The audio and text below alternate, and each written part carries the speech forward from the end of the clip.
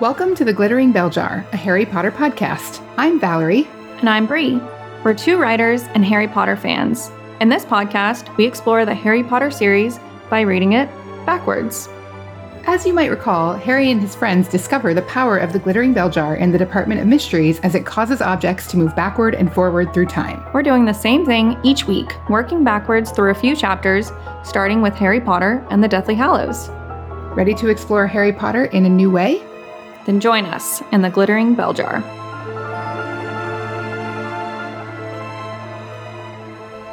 Hello, everyone, and welcome back to another episode of the Glittering Bell Jar. We are in Season 2, and we are reading The Half-Blood Prince backward.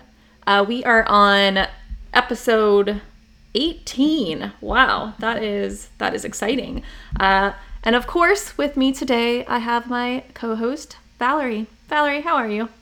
I am good. I'm good. Today has been yet another busy day. I had a number of interviews related to some other projects that I'm working on, but I am here. It is why I look so incredibly photogenic on our YouTube channel because, I had to get all sort of dressed up. Not really at all. I love Zoom. I love the low fidelity of internet calls anymore. It's great. Oh, yeah. Nobody cares. I'll go on full-on job interviews and people are in t-shirts. Okay. Yep. How are you? I'm good. Yeah, just a low-key day. Just getting ready to record this podcast and doing my regular work. So nothing super crazy, but a good day. How's my little furry friend Ollie, the Harry Potter-ish named cat? He is good. He's getting much bigger, but he's still just as playful as ever. Him and my non-Harry Potter named dog, Remington, they love to play, and he is a dog cat, where he loves to cuddle and hang out, but he still does his own cat things, knock things over and be a jerk. So it's a perfect combination for me. I like how his two catly attributes are knocking things over and being a jerk, which is not inaccurate. After last episode where we asked everyone to share with their cat people in their lives, everyone who's a cat person who's just found us is like, wait, my cat's not like that. Your cat is like that. They may also be sweet and charming and cuddly, but they all have it in them. Mm-hmm. I say this as the owner of two cats. Yeah. Okay, so as you mentioned, we're reading Harry Potter backward. Half-Blood Prince, that's where we are. We are in chapter 13. And if you are just joining us, if you are a new cat person who's subscribed, we appreciate you being here. Thank you. Welcome. Go back and start at episode 1. I mean, I can't make you, but I can strongly advise you, like Dumbledore strongly advises Harry to do stuff, or Snape strongly advises Malfoy to do stuff. I can't make you, but it's going to make so much more sense when in just a few minutes I make a strange throwback to episode 4, and trust me, it's coming. It'll make more sense if you've already heard episode 4. So, yeah, you got plenty. We're on episode 18. They're 15 to 20 minutes. It's the perfect way. I know personally, as a podcast consumer, a voracious podcast consumer, I love finding a new show that has a lot of episodes because I can go back and listen to them all, and it's 2 days. 2 days worth of time that I don't have to think about what I'm going to listen to next. Yeah, absolutely. We have tons of stuff for you to binge, so go back now. Yeah, I was just saying go back to the beginning of Season 2. You can go back to the beginning of Season 1 if you want to. There's 15 episodes there, and they're an hour long. They're 45 minutes. We got you. We got you. And with that, let's keep adding to your queue. As usual, Bree's going to kick us off with a synopsis of Chapter 13, The Secret Riddle. The chapter begins right after Katie Bell has been sent to the hospital for touching a cursed object, an object Harry believes Malfoy cursed. Later, in Dumbledore's office, they begin their second lesson by looking at 2 memories. One from Caractacus Burke, who purchased the Slytherin family locket from Merope, Tom Riddle's mother, while she was pregnant and desperate for money. The second memory is of Dumbledore visiting young Tom Riddle in the orphanage to tell him he is a wizard, where we see that Riddle has been using magic and is a bully, and already has a propensity for being on his own. And as usual, we are going to start with the last sentence of the chapter. That's where Bree and I begin when we're reading backward. "Very astute, Harry," said Dumbledore, "but the mouth organ was only ever a mouth organ." And on that enigmatic note, he waved to Harry, who understood himself to be dismissed. What's a mouth organ? I think of it like a little harmonica, like maybe a little round harmonica. I think that's what it is. Let me just check. Because I don't remember it at all. And maybe... Oh, it's a harmonica. Oh. I was thinking for some reason of like, there's like little round harmonicas. I was thinking it was like a little kid harmonica. According to the Google, the god of all knowledge, it's just a harmonica. Oh, and there was a harmonica inside Tom Riddle's box of stolen things. Exactly. I guess. Exactly. Okay. So Dumbledore had been... Yeah, just connecting the dots. If you didn't read this chapter, when Dumbledore visits Tom Riddle at the orphanage, he has a box of things he's stolen from his victims. One of them is a mouth organ, aka harmonica. And then this is one of those little things where I had to think for a second, where it's like in the previous lesson, Marvolo Gaunt's ring was sitting on the table by the door as Harry left the lesson, and they'd just been talking about the ring and what that meant to Voldemort. And now Harry's expecting there to be a mouth organ. Like, oh, we were just talking about Voldemort keeping souvenirs. I was expecting the mouth organ. I thought it may have meant something. And Dumbledore says, very astute of you to notice that, but, it's just a mouth organ, aka not a Horcrux. Not a Horcrux. Harry does notice a lot. Mm-hmm. Side note. Yeah. But I keep noticing that he notices. Yeah. So the first thing I wanted to do, as I alluded to in the lead-in, is I am going to throw it back to episode 4, when we were talking about why Dumbledore asks for Snape versus Madame Pomfrey. So they arrive back from the cave. Dumbledore is grievously ill from drinking the potion, and he asks for Snape, and Harry keeps saying, no, Madame Pomfrey, and Dumbledore keeps saying Snape. And in the beginning of this chapter, there's a discussion where they're talking about Katie Bell being injured, and Harry says, how did it go? And Dumbledore says Professor Snape was able to prevent the spread of the curse. And Harry says, why not Madame Pomfrey? And Dumbledore's response is, Professor Snape knows much more about the dark arts than Madame Pomfrey. That's it. If it's dark arts related, Dumbledore's going to Snape, which is pretty legitimate, actually. I think that's really a fair answer, because he does know a lot about the dark arts. Yeah, for sure. Madame Pomfrey is a healer, but that doesn't mean she can heal all things. And if she can, maybe not as quickly as somebody who knows the dark arts would. Ooh, and then the other thing was, you mentioned Caractacus Burke in your intro. I really liked, and we've actually seen this before, that there's a difference in the way memories are presented from the pensive. Yes. There is memories, like actual memories that like they go into, and then there's like statements, like testimonies or evidence. And this is one of the times we see that, where instead of going into Caractacus Burke's memory, he makes a formal statement, and that is preserved in the pensive, where his little figure rises up out of the fluid and talks to them. The only other time we've seen that kind of magic in the way the pensive works is when Dumbledore finally shows Harry the prophecy, when Professor Trelawney's figure comes up out. And actually, I think it happens one more time in this book that I can't remember. Oh. One more memory might be presented like that, but it's like the difference, it's somehow a difference in the way the memories of that experience are preserved in the pensive. Yes. Yeah, I caught that too. I didn't catch it quite as, it didn't make sense to me, so I'm glad that you detailed it out on exactly why they're different. So yeah, that's pretty cool. Yeah, it's almost like if Dumbledore had a witness statement, it shows up as that figure. And if Dumbledore got that someone's actual memory, it would show up as a memory. Yeah, that's perfect. That's a great way to describe it. Thank you. Yeah, you're welcome. That was actually when you were doing your intro and I was like furiously flipping pages looking to make a note. It was making the note of that because I thought that it was worth mentioning that there are these two different ways. And I am 100% sure that it does it one more time. What else did you find?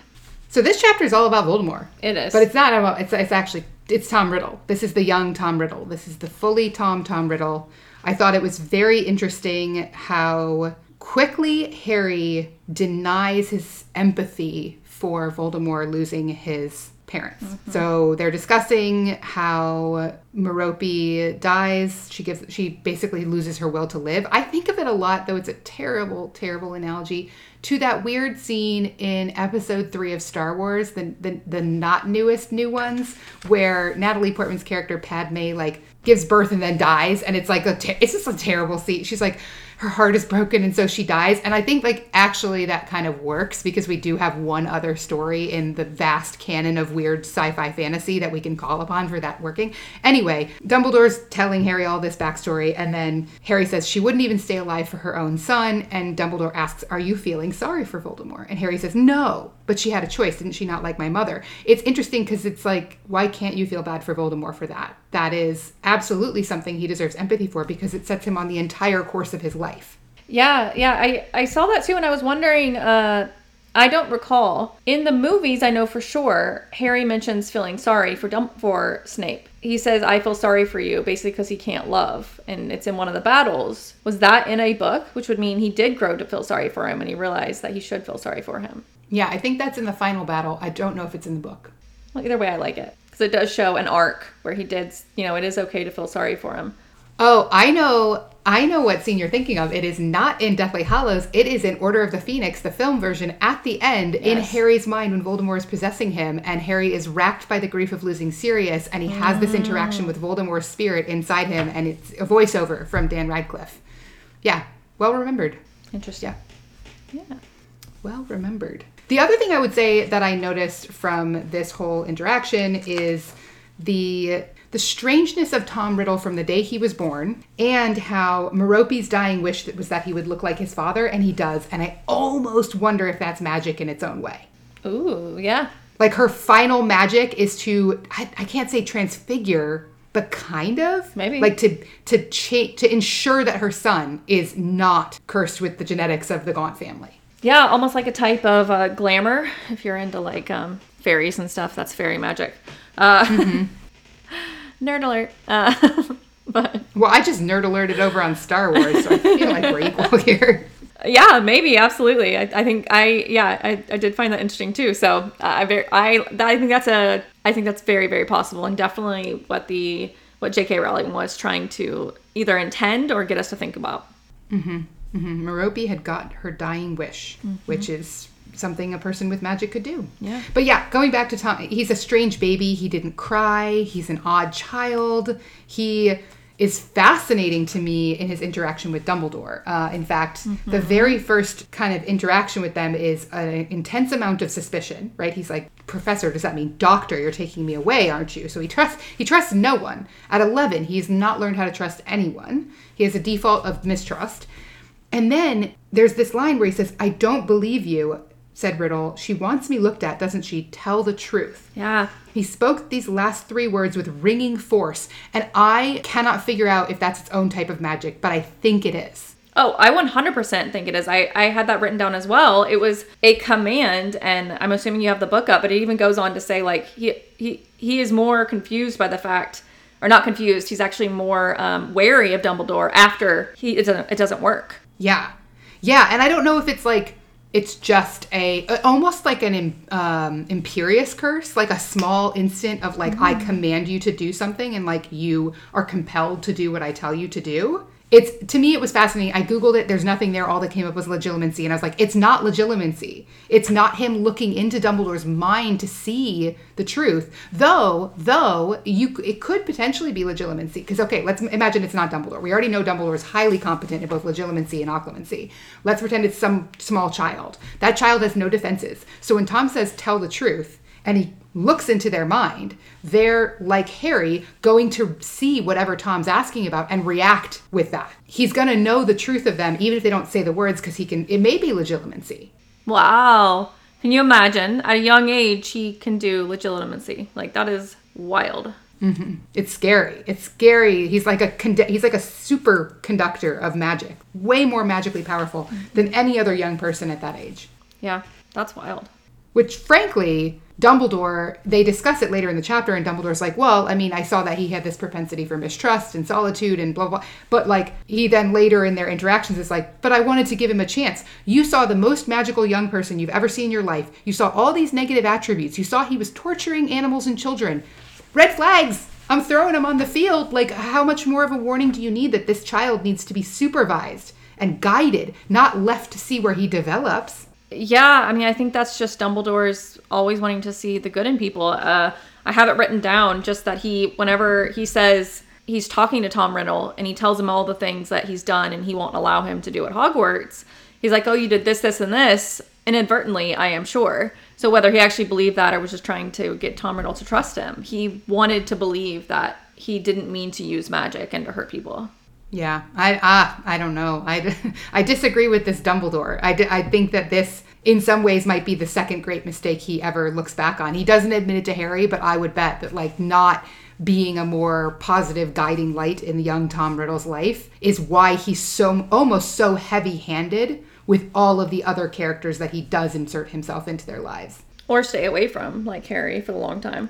Yeah, because he admits was a mistake also, because he should have been teaching and guiding Harry the entire time. And luckily, Harry turned out good. But he basically did the same thing for the 2 students, which was, I'm going to leave you alone and see how you turn out. And luckily, Harry turns out on the side of good and Tom Riddle doesn't, right? But like, there's no guarantee either student will turn out the way they do. And frankly, at a boarding school, teachers should be guiding these young people to grow because they don't have their parents around, and Tom doesn't have parents anyway.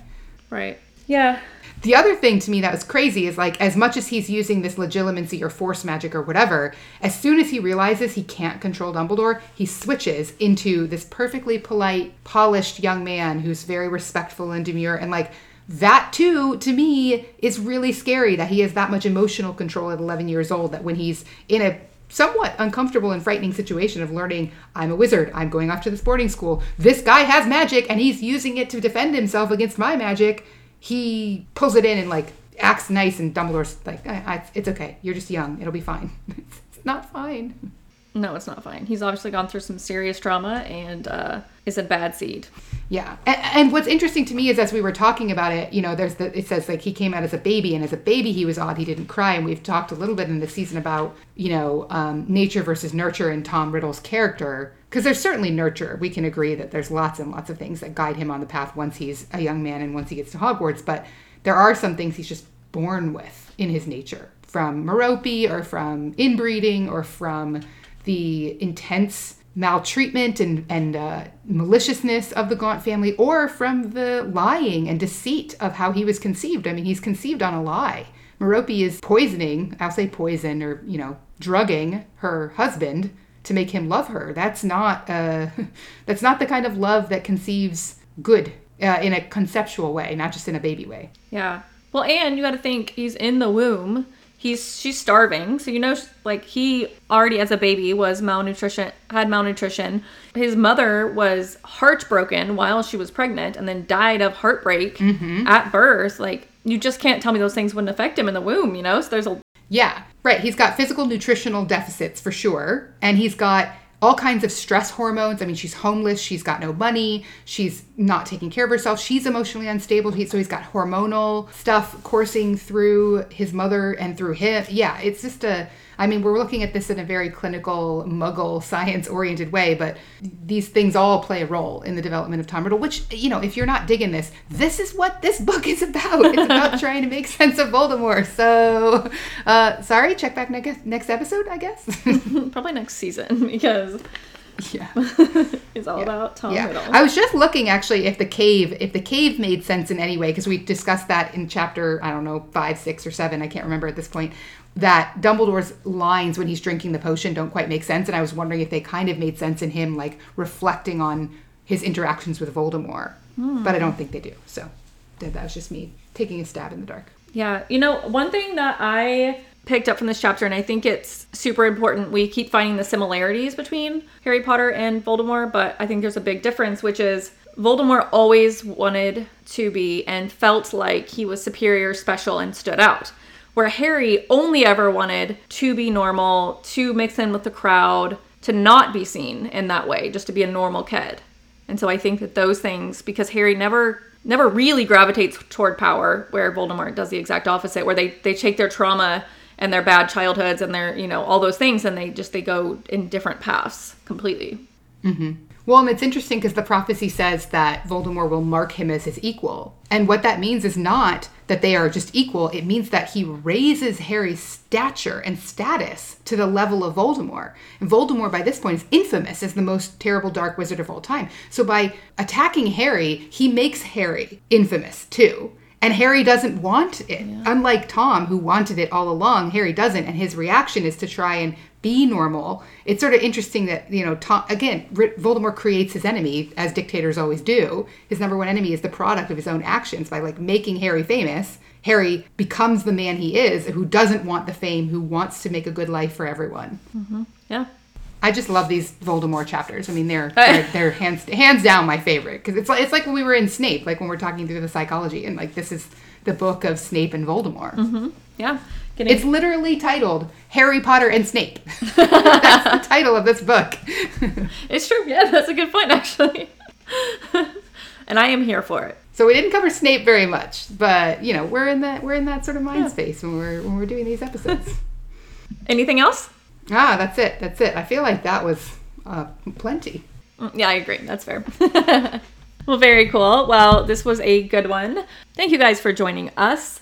And we hope you will join us next time, The Glittering Bell Jar Season 2, and it will be episode 19. So I hope you join us. If you enjoyed today's episode, please head over first to your podcast player of choice and turn on your notifications so that you subscribe, and anytime an episode pops up, which should be every day this month, it'll just pop right up, you'll get a notification and you'll know about it. And then you're there. You might as well give us an awesome review, like rate us 5 stars, please. I hope that's what you give us. It's okay if you don't. But either way, give us a review, write it out, tell us what you think.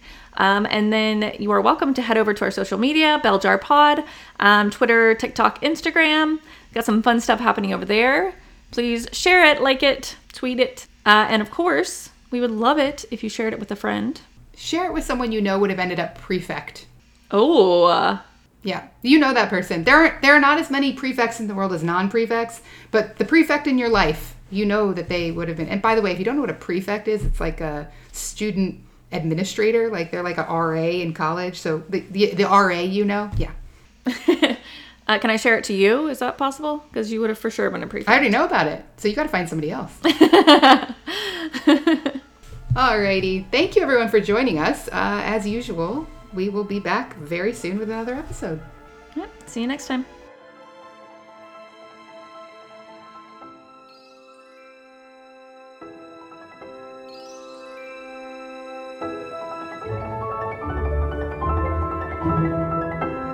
The Glittering Bell Jar is a Harry Potter podcast produced by the Calibro Group in partnership with Wild Goose Creatives. It is an unofficial fan project and is not authorized, approved, licensed, or endorsed by J.K. Rowling, her publishers, or Warner Brothers Entertainment Incorporated. Our theme music is Carnival of the Animals R125, Aquarium by Moments, licensed via Soundstripe. You can discover even more magic on followthebutterflies.com.